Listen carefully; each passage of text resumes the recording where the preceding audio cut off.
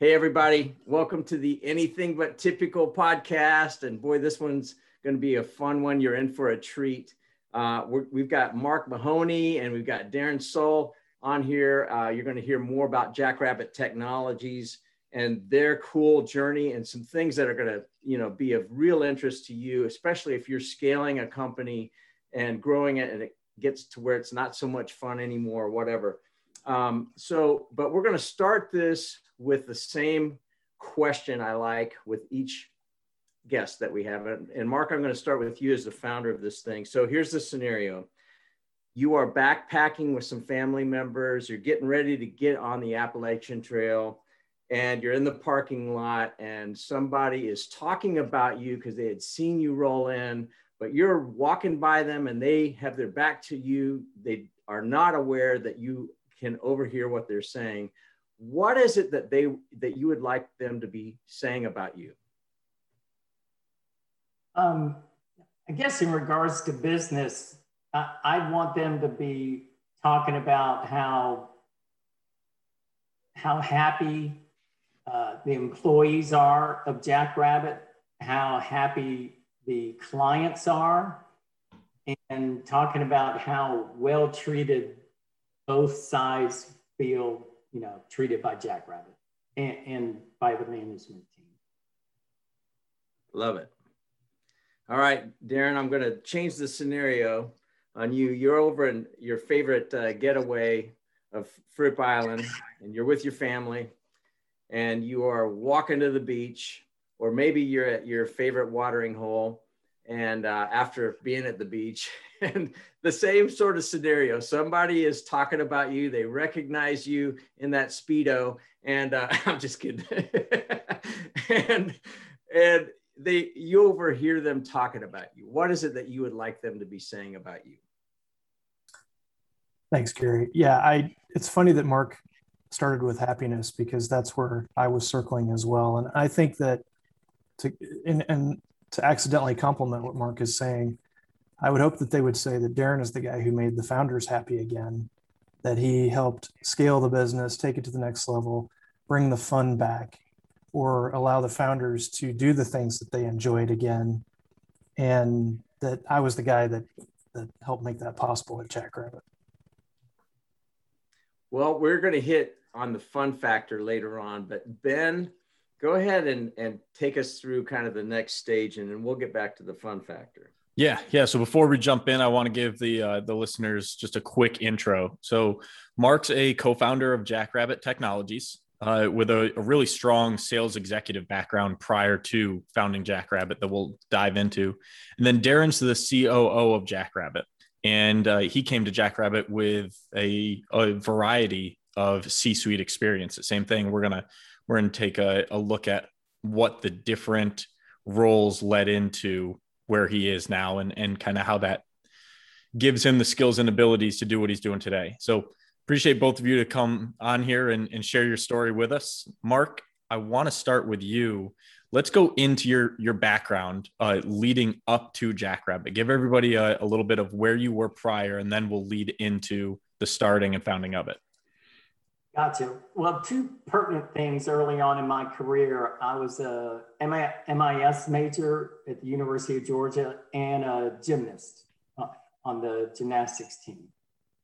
And from there, I was a developer for the next 8 years, software developer. And then I switched over into software sales after that. And that was the remaining of my career until we started Jackrabbit. Mm-hmm.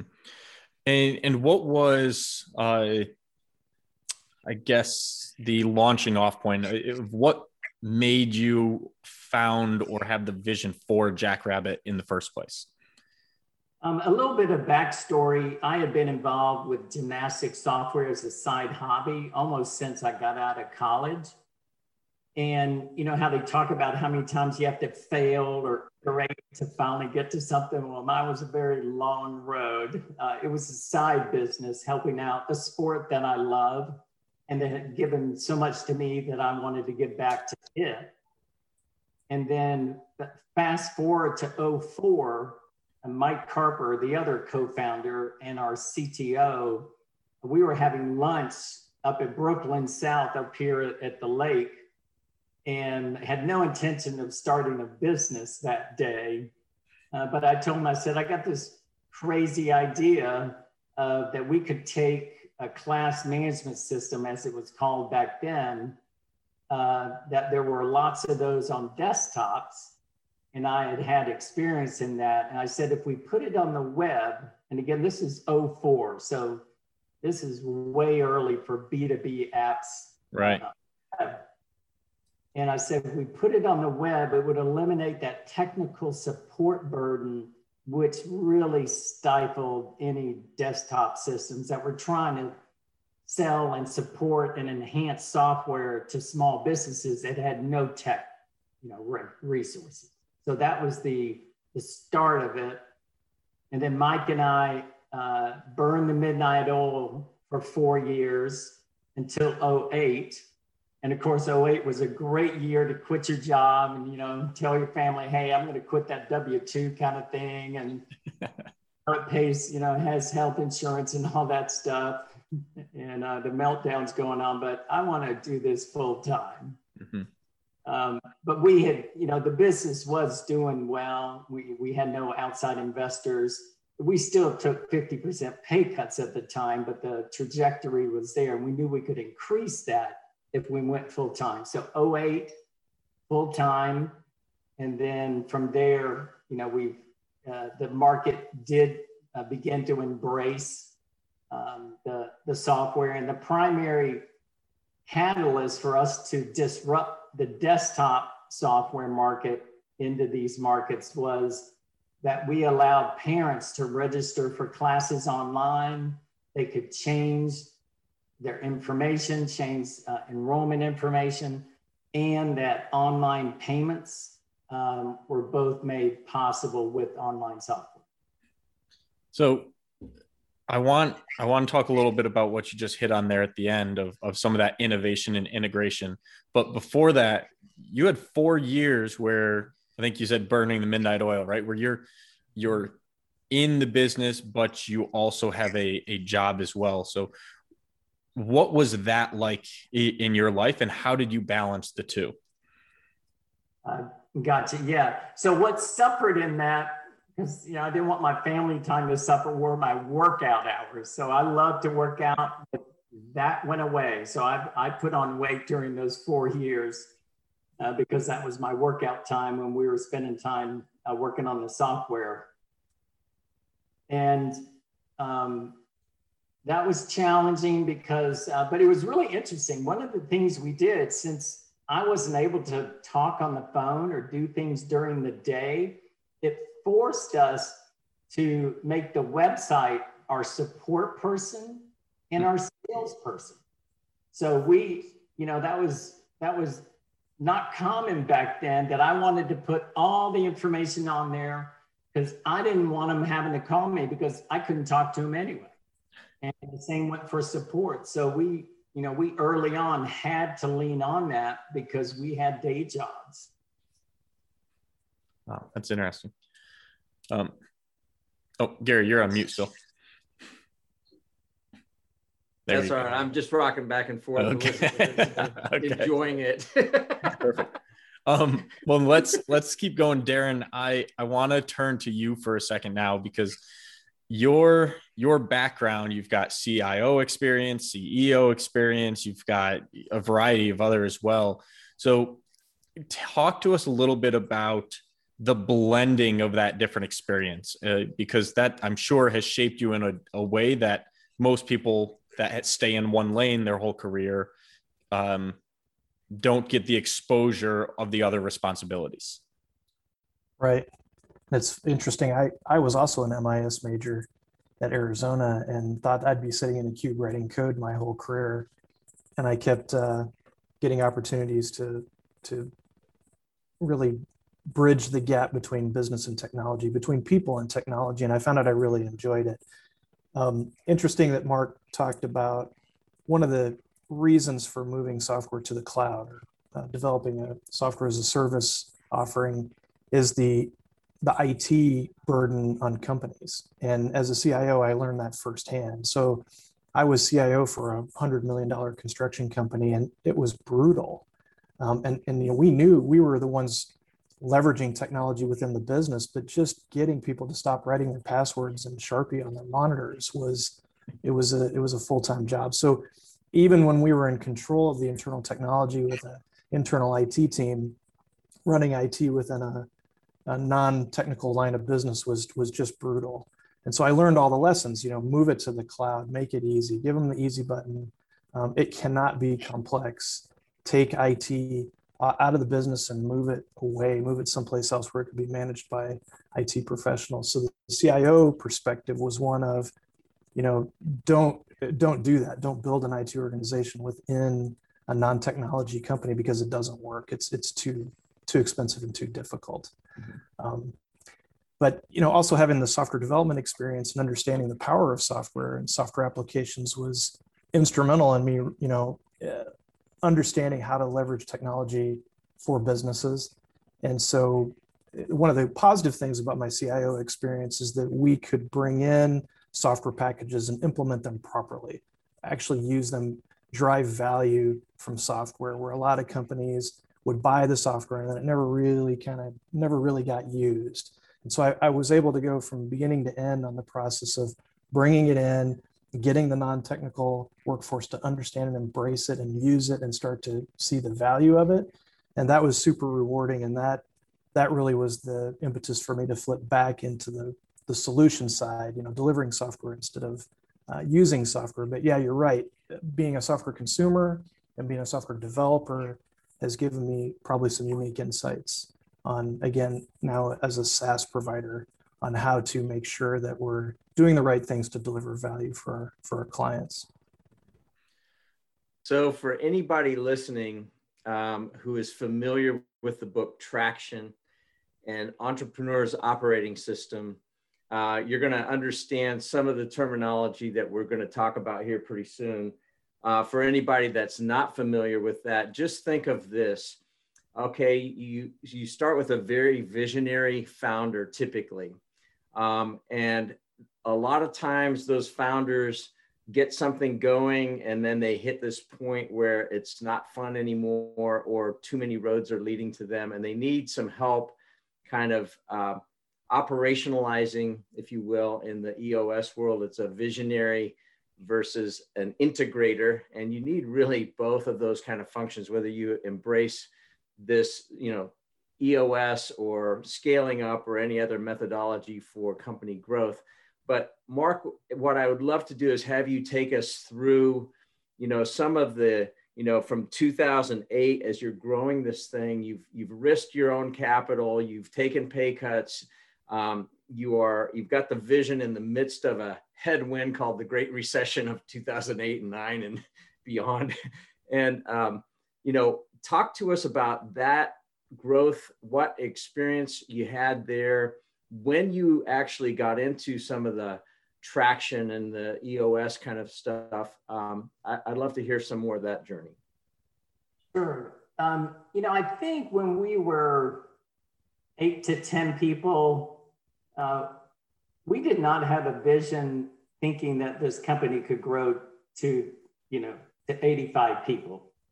I thought it would get to 8 or 10 and we'd be done. The markets were very small. They were very frugal. That was my thought. I was wrong. So when coming up to 8 to 10, it's awesome. You've got a small, nimble team. Everybody knows everyone. Everybody knows what's going on. Everybody feels a part of the team. Everybody knows their role, knows their value. It's awesome. And I've been a part of other companies like that. And it's incredible to be a part of a team like that. And then when we were up at about 20 or 30 people, that's when the infamous growing pains started coming in.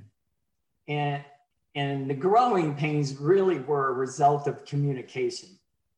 And now we're a virtual company. We've always been a virtual company. That was not by some strategic, smart thing to do. It was because we didn't have any money, of course, at first to get an office. And then when we did, none of us wanted to go in an office because we were doing fine working from home.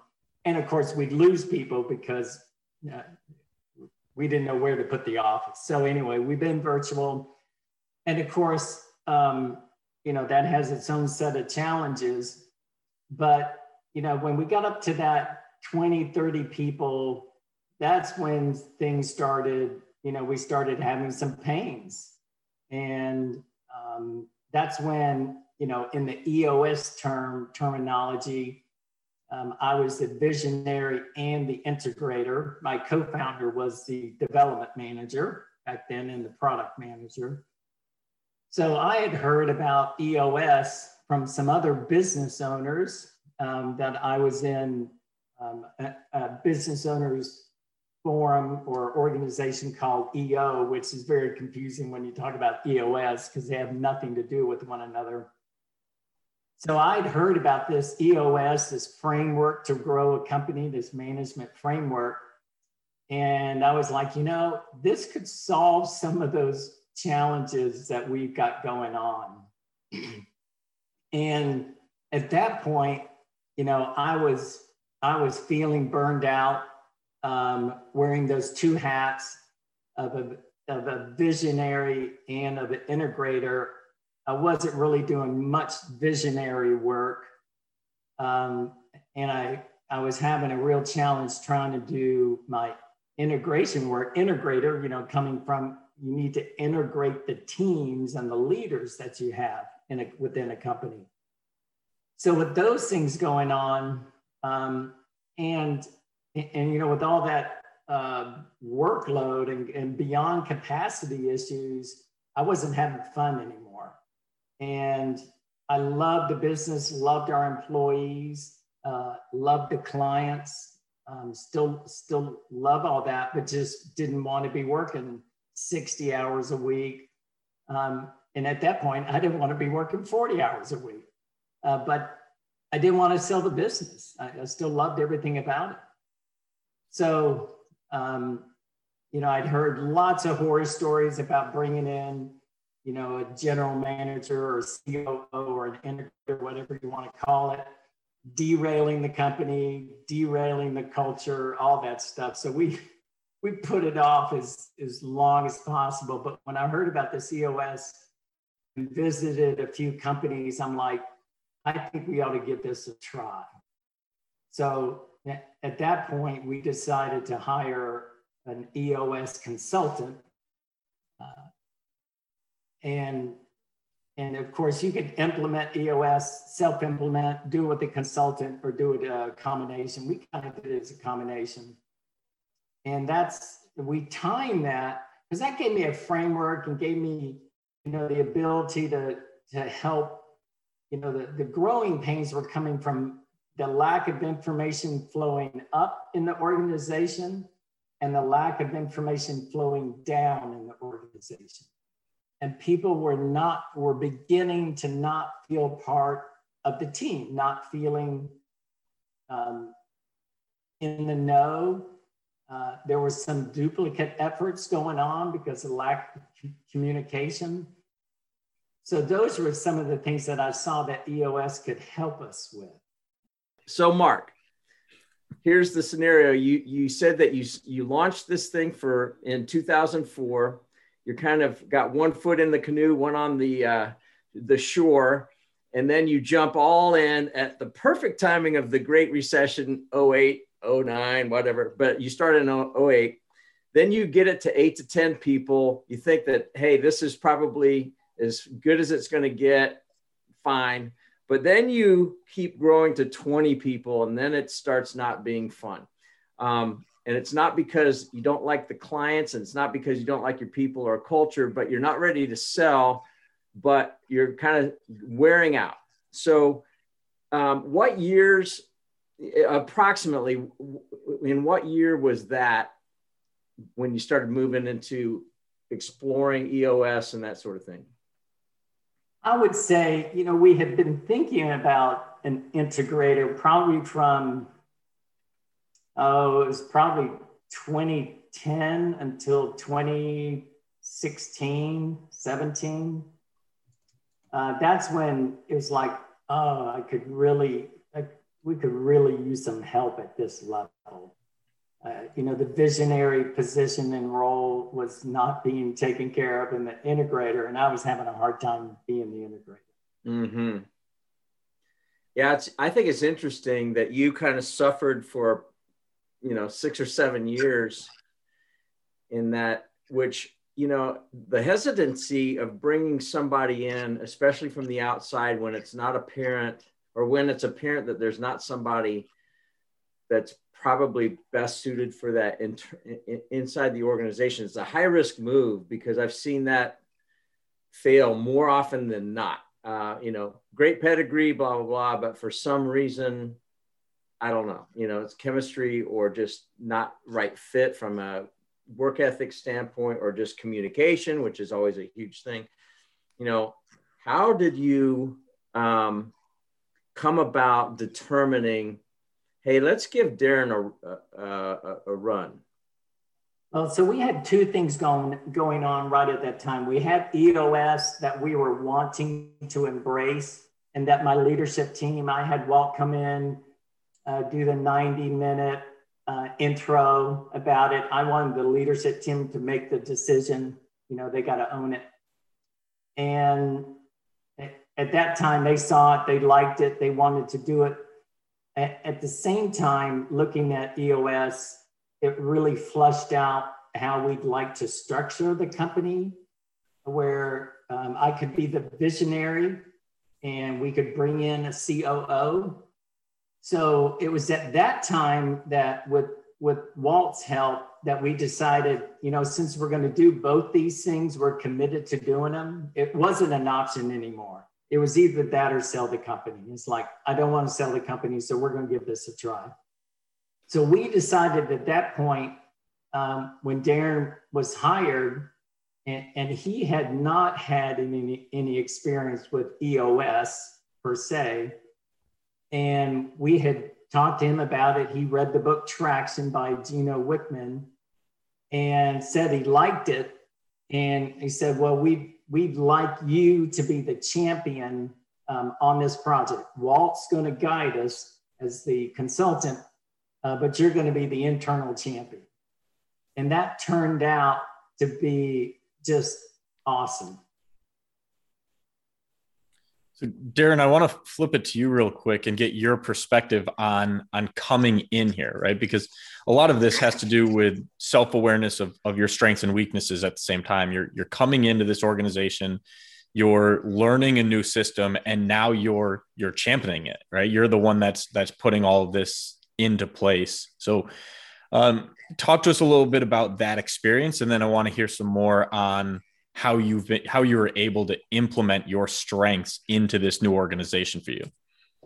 Sure. This is the third. Jackrabbit is the third experience I've had taking founders, into growth stage or helping founders scale. And one of the huge advantages that Jackrabbit had that it actually attracted me to the opportunity was that Jackrabbit had appeared to already have solved the culture problem.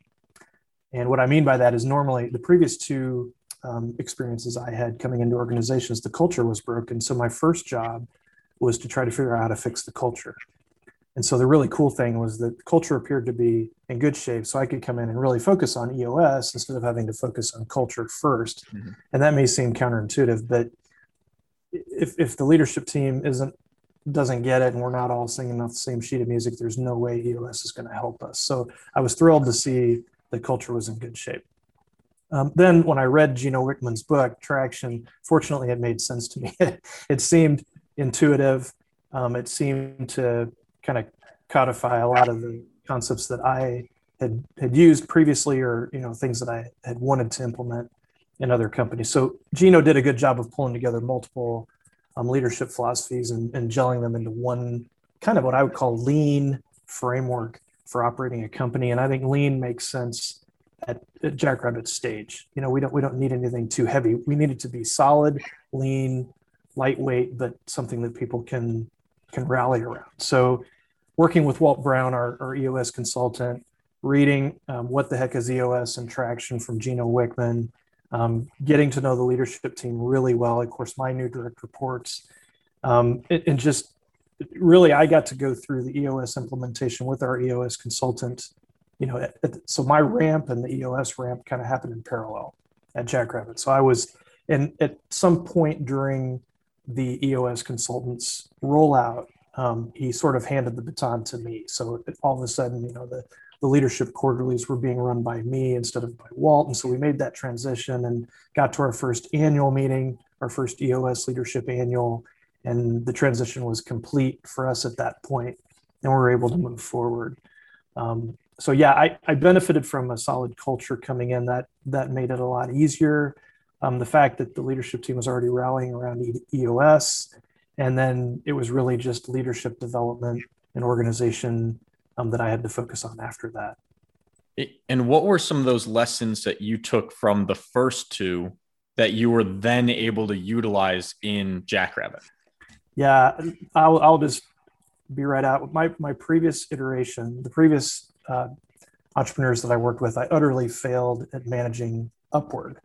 I didn't recognize that even though they had hired me as CEO to run the company, I didn't fully understand how important it was to make sure that even though it was my company, I had to do a really, really good job of communicating back to them what was going on. And I didn't recognize that hiring me was separating them from their baby, and I wasn't doing a good enough job of keeping them informed on how the baby was growing up and developing. So I think most of the lessons I took into Jackrabbit that were beneficial were understanding that I needed to manage the board or the founders. That was as important as getting the operational details and workflows and organizational development right. So I got to jump in. As a coach, one of the first thing that I look for is humility and teachability. And for anybody thinking, oh, well, all I got to do is go read Traction and find an EOS, integrator or implementer, hey, that's all we got to do. No. If you aren't self-aware and you're not teachable and you're not humble, like that question is a vulnerable question that you just asked, Ben. And Darren, thank you for being so vulnerable about that. One other thing that I think is really, really important is if you're a founder and your culture is a mess, I hate to say it, but look in the mirror and you're the reason. And if you have a great culture, it does start at the top. It takes everybody else to buy in, and you've got to be hiring and firing, based on that culture and those core values. But I have seen that from afar with you guys. And then as I've gotten to know Darren, he's in a mastermind group with me. And I know his heart. He has this same heartbeat for culture and people. But that was really resounding from you from the very get-go, Mark, about, yeah, you got a passion for gymnastics and technology. That's kind of cool that you've been able to do that. But it was your people. It was your people and your customers. And you cannot outsource that heartbeat. You've got to take a long look in the mirror and say, do I have it? And if not, hiring an outside consultant is not going to solve the problem. So another question back to you, Darren. So you took those lessons. What were some of the biggest challenges and surprises, if you will? And I want you to answer the same question, Mark, from your perspective. What were some of the biggest challenges? Because you made a bold move to hire somebody that's basically replacing some of the responsibilities that you were carrying that were also weighing you down. So Darren, I'm going to go back to you first. What were some of the challenges and the surprises, the happy, beautiful surprises from getting into this journey early on? Yeah, it's a great question. The thing that comes to mind first is that Mark's partner, Mike, the co-founder, was completely overloaded, overwhelmed. And I actually did in an early team presentation, I had a diagram of Mike's brain and all the things that were floating in this cloud above Mike's brain. It was engineering manager, product manager, IT manager, and then everything you can imagine in between. and he had too much. And I think it was, and again, not to bash, I mean, I think it's common with founders to not see that, to not see the submarine is going deeper and deeper.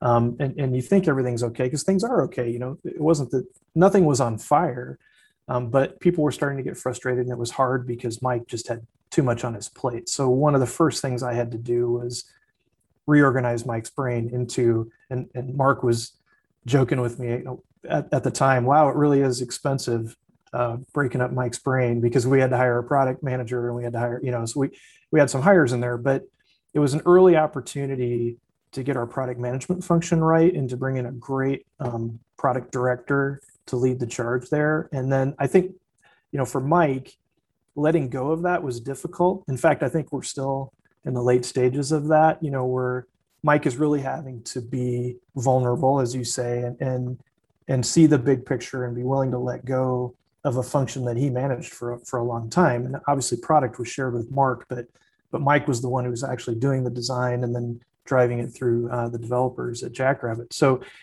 having the CTO co-founder let go of some functions and let us build out the right structure and bring in the right leaders to take, you know, to carry the charge forward took a lot of, I'll say, finesse. I mean, just making sure, talking about managing upward and making sure that Mike understood this is not an inquisition. It's not an accusation you've done anything wrong. It's just a natural transition point for us. And so we had some long conversations about that. And I think we got there and we were able to make some great hires and build out the product function and then bring in and really do Scrum correctly. And so we have a sprint process. It's really, I'm proudest of our sprint workflow, probably of any workflow in the company. We've done a great job with that. But that all started with a founder having to let go. And that's an interesting challenge. Mark, let's flip this on you now. What has this change meant for you? Because you were visionary, you were integrator, you were wearing too many hats. Sounds like both of you founders were. So what's this change meant for you as far as freedoms, challenges, things like that? Yeah, great question. I want to step back for a moment. When we have been talking about bringing in a COO and all the complications and how big a decision that is, one of the things that we ended up doing when we made that decision is that we hired a management consulting company, a local one to Charlotte, called the Metis Group. And they sat down with us for one day because, you know, I had my concerns, but the leadership team actually had more concerns than I did. You know, I was going to get the benefit of being able to move into a visionary role that I wanted, but, you know, they loved reporting to me. There was no heir apparent within the company. Mike did not want the COO role. He's smarter than me. He knew better based on his skill set. And so we sat down and built out an accountability matrix, as they call it, that would address all the leadership's concerns, because, you know, they didn't want to be micromanaged. They didn't want the culture to change. They liked my style of management. But it was awesome that we built that out, and that really gave us a job description, for lack of a better term, a very comprehensive one. So we could go to market and be very specific about the soft skills, because that's always the hard part. Is this person going to come in and fit the culture? And that we had a lot of assessments that they gave us, you know, DISC assessment. I think it was called I can't remember the name. There's an acronym for some other assessments that Darren took while he was interviewing, that gave us great interview questions and gave us the ability to, you know, understand his strengths and weaknesses. And it also helped him understand our strengths and weaknesses. So once we did that, that gave me a really good comfort feeling that, hey, we can go find somebody from the outside that's going to come in and do a great job, both, you know, managing downward and upward. And preserving the culture. I'm so glad that you went into that depth, because you were one of the classic things that I see failing many visionary leaders is they get to this boiling point, the pain's so high and they just want it fixed, and they short circuit the deliberate work that you did and the introspective work that you did internally, personally, but also with your team. Because without the team buy-in, I don't care how good Darren is, it ain't going to happen. They'll sabotage him faster than you can shake a stick, right? And so that's really interesting. So I do want to go back to you, Mark. Like, give us an example or two of, any freedom that you've been able to experience, and even some of the challenges of letting go. Maybe the pain was so high you didn't have any problems letting go. I don't know, but especially some of the freedom that you've been able to experience in the last, year or two versus before, that could not have happened without somebody like Darren. Gotcha. One of the things I'll touch on is the onboarding process of Darren. So he began, it was about a 3-month onboarding process. So he began sitting in on our leadership meetings. So I was still running them. He had no management responsibility. And so he was in on those meetings, those L10 meetings. And he had 2 projects to do before he took over the reins, which turned out to be instrumental to his success, in my opinion. He actually interviewed every single employee. We tried to interview most of them face-to-face, but he interviewed every one of them. We had a Google Doc set up with all the questions. They were very open-ended questions.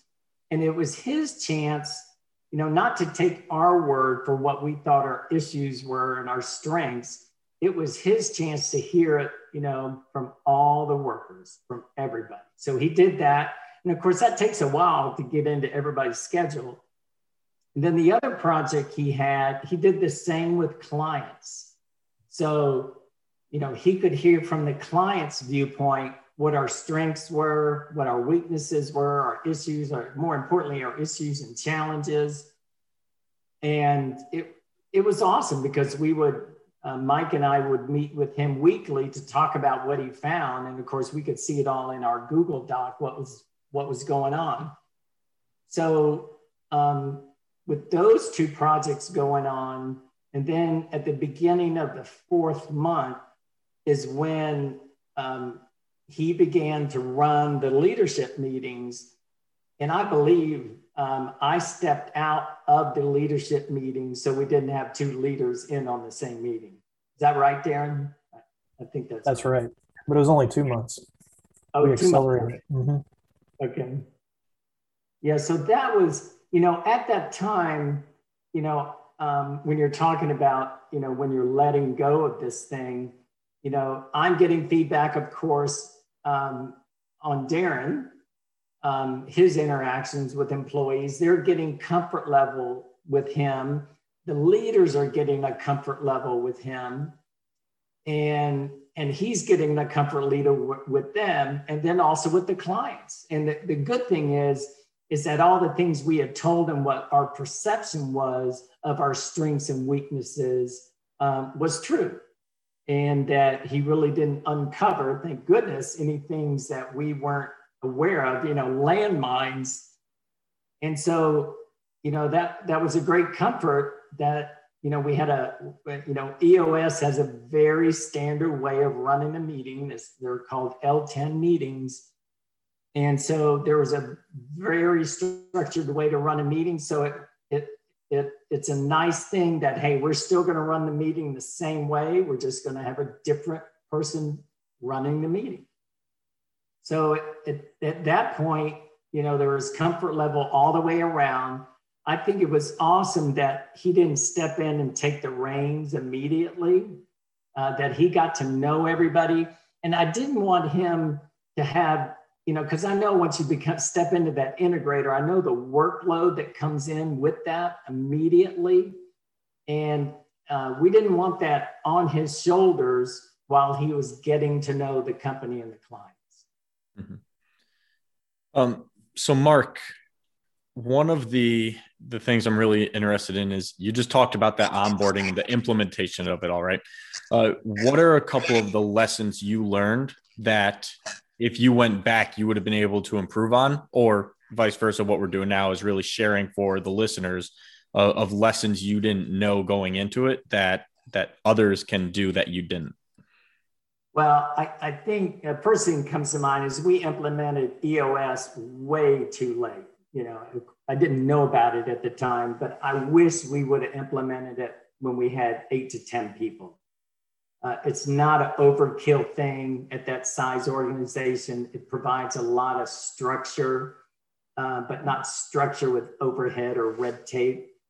So that's the number one thing. I was like, if we'd have known about EOS and were smart enough to implement it when we were small, we would have grown much, I think, more quickly and less pain, less growing pains, as they call it. So that's a lesson learned. I have an advisory board that gave me a lot of guidance on how to onboard a COO, and I took them for what their word. And then I also spoke to a business consultant that we had at the time about his experience about having a COO, about his experience coming on to a company as a COO. And one of the things he was loud and clear about was, if any of those leaders, once the COO steps in and takes over the reins, if any of those leaders come to you, with backdoor or back channel conversations, you gotta end those. You cannot have those because you will undermine the COO. So luckily, I think, luckily we didn't have any, I didn't get approached by any of those leaders to my memory. But if I had, I would have immediately said, we got to get Darren on the phone, or have you spoken to Darren about this? Whether you had or not, we got to get Darren on the phone, and we got to figure this out. And of course, that meant that Darren's going to figure it out. But it's like, we cannot be going end around on Darren, because that'll defeat the whole purpose. Mm-hmm. And then Darren, on your perspective of all this, what were some of the biggest challenges? You talked earlier about how culture was fortunately not a big hurdle or challenge. What were some of those big challenges you had at the beginning? Right. I mean, we touched on organization. So yeah. we had some leadership, I guess, deconsolidation we needed to do. We needed to bring on some additional leaders to handle the load. The leadership team really liked working for Mark, and Mark mentioned that. Mark used the term that they loved working for him. It's true. And so there was a lot of uncertainty, and I wouldn't say fear, but maybe a little bit of anxiety about, how my relationship with my leader just kind of got severed and reconnected to this new guy who I've known for 2 to 4 months, and so I think there was some, obviously one of my jobs was to earn their trust. And it was a work in process, but there was some anxiety there because Mark was just somebody that they had complete and unconditional trust for. And so big shoes for me in terms of filling the relationship role at the leadership team level. We also, I think, accelerated the pace of change. I believe in decision velocity, and I think we had, the way the leadership team meetings were structured in the past, pre-EOS, there was a lot of consensus decision making. And, I think the leadership team got really comfortable with, they get around the table with Mark, and if Mark nodded, okay, good, we're golden. If Mark shook his head, okay, we're not going to do that. And there was a lot of safety in that for the leadership team. Okay, so first of all, to anybody listening, man, there are some powerful examples of what to do versus what not to do, which is like, be very intentional, make sure that if you're bringing in somebody like a COO or a really strong number two from the outside, that you set them up for success and that you don't throw all those responsibilities on them immediately. The project move where it's kind of like the voice of the employee and the voice of the customer, where you made that a project for Darren. That is beautiful. And then shutting the back door, I call it going to mom if dad doesn't do what you want him to do, and vice versa. It's like, let's you and him fight, which is a divide and conquer tactic that can work for the kids, but it's terrible for the parents. So that's really good. So Mark, I'm going to go back to this question, which is, having gone through that process so methodically, and there's so many things that you did right on this, it's just not even funny. I mean, it could be a Harvard business case as far as I'm concerned on how to do it right. Talk to me about the comparison and contrast between, man, this is really not fun anymore, to now we've got somebody I trust, the team trusts, our clients and customers trust. Give us an example or two of some freedoms that you don't think would have been possible before that have been possible in the last, year to 18 months or so. Gotcha. Well, one of my goals when we sat down and was talking about the role is that I wanted to move to working part-time. I didn't want to go completely off the reservation, but I wanted to be working part-time 2 to 3 days a week. I didn't want to be on a schedule anymore. That was another thing that became very apparent to me. And so it's been incredible. The amount of energy that I have now is awesome for anything, for personal business. Darren and I meet once a week, either virtually or face-to-face, for 1 to 2 hours, running through things. And we have calls as needed, but that doesn't happen very often. One of the things I have to be very careful anytime I'm talking to an employee, because anything that comes out of my mouth can be taken or construed as a directive. So I have to be very careful about that. Some of the things that I love to do within the business is speaking at conferences. I love chatting with clients or our key clients, any type of clients, attending conferences, speaking at conferences. I'm also looking for new markets for us. I also am very competitive, so I still like to keep a tab on our competitors. I don't let that go very far at all. Other things I love to do is innovation ideas. What are other SaaS companies like us, either in our markets or especially outside our markets? What are they doing? Our payment side of our business, we process about $1.5 billion in electronic payments, and that's a revenue stream for us. So I like to keep tabs on that. That's a business that's changing very quickly these days, so we have to stay on top of it. And then other things, any special projects that make sense for me to take or that I want to take are the things that I now get to do. It's awesome.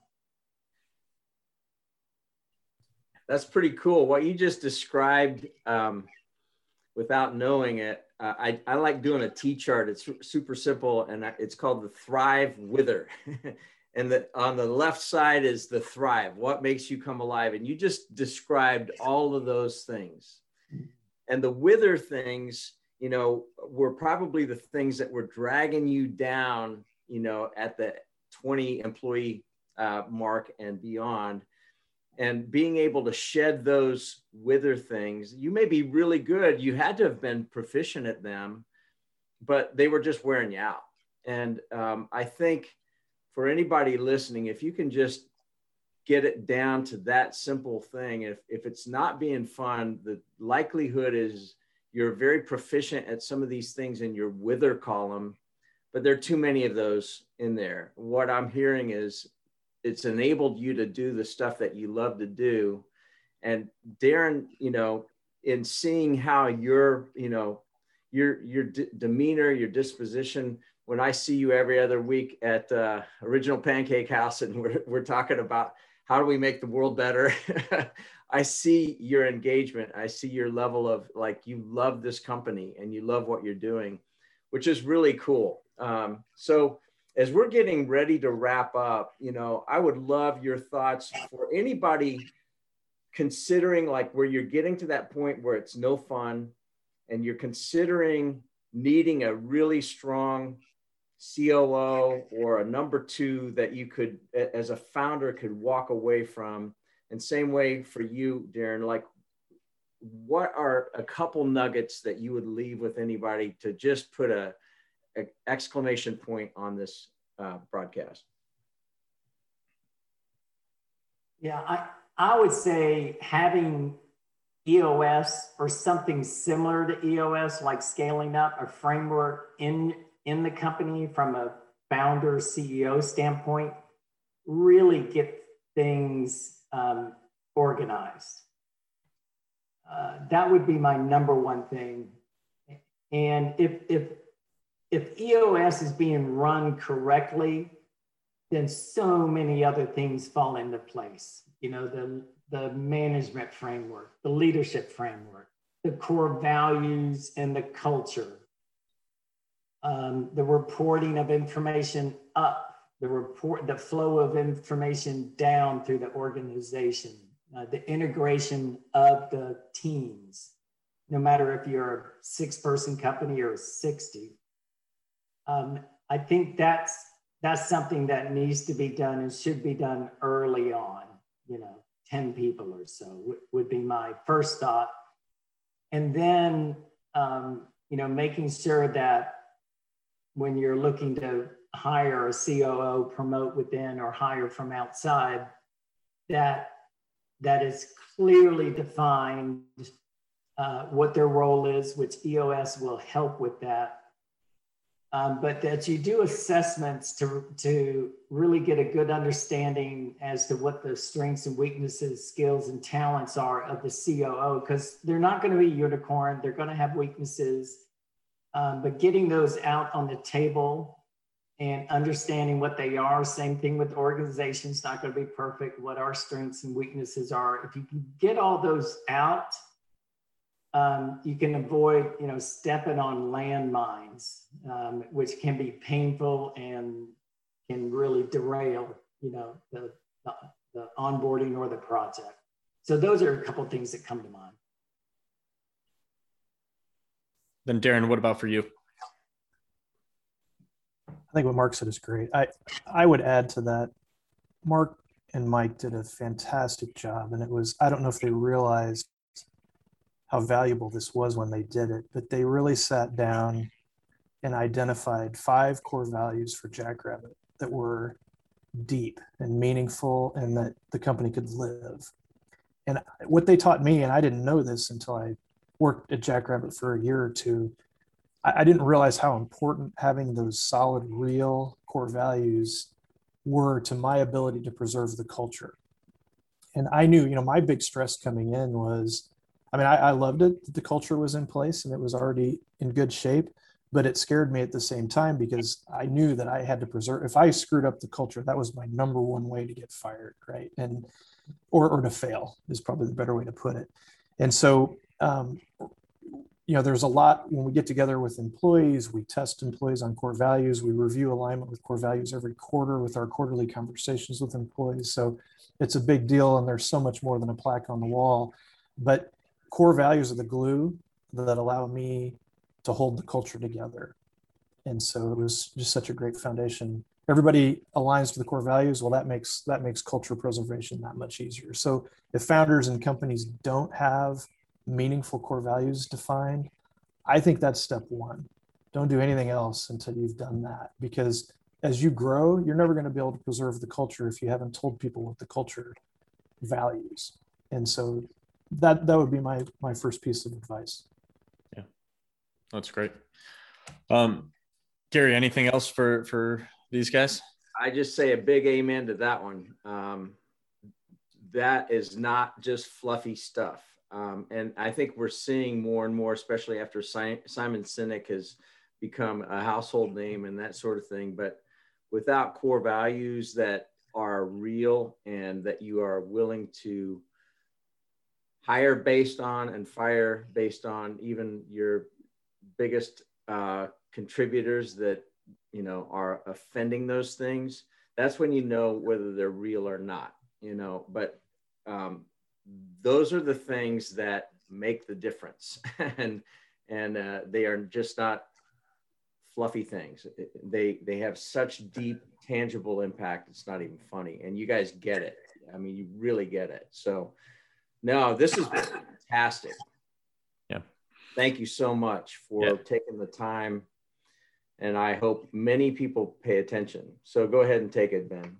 Yeah, no, thank you both. Where can we send people so they can follow you? They can check out the company. Where are the best places for people to go? We've got a few places. LinkedIn, you can look up Jackrabbit Technologies there. Our website is jackrabbittech.com.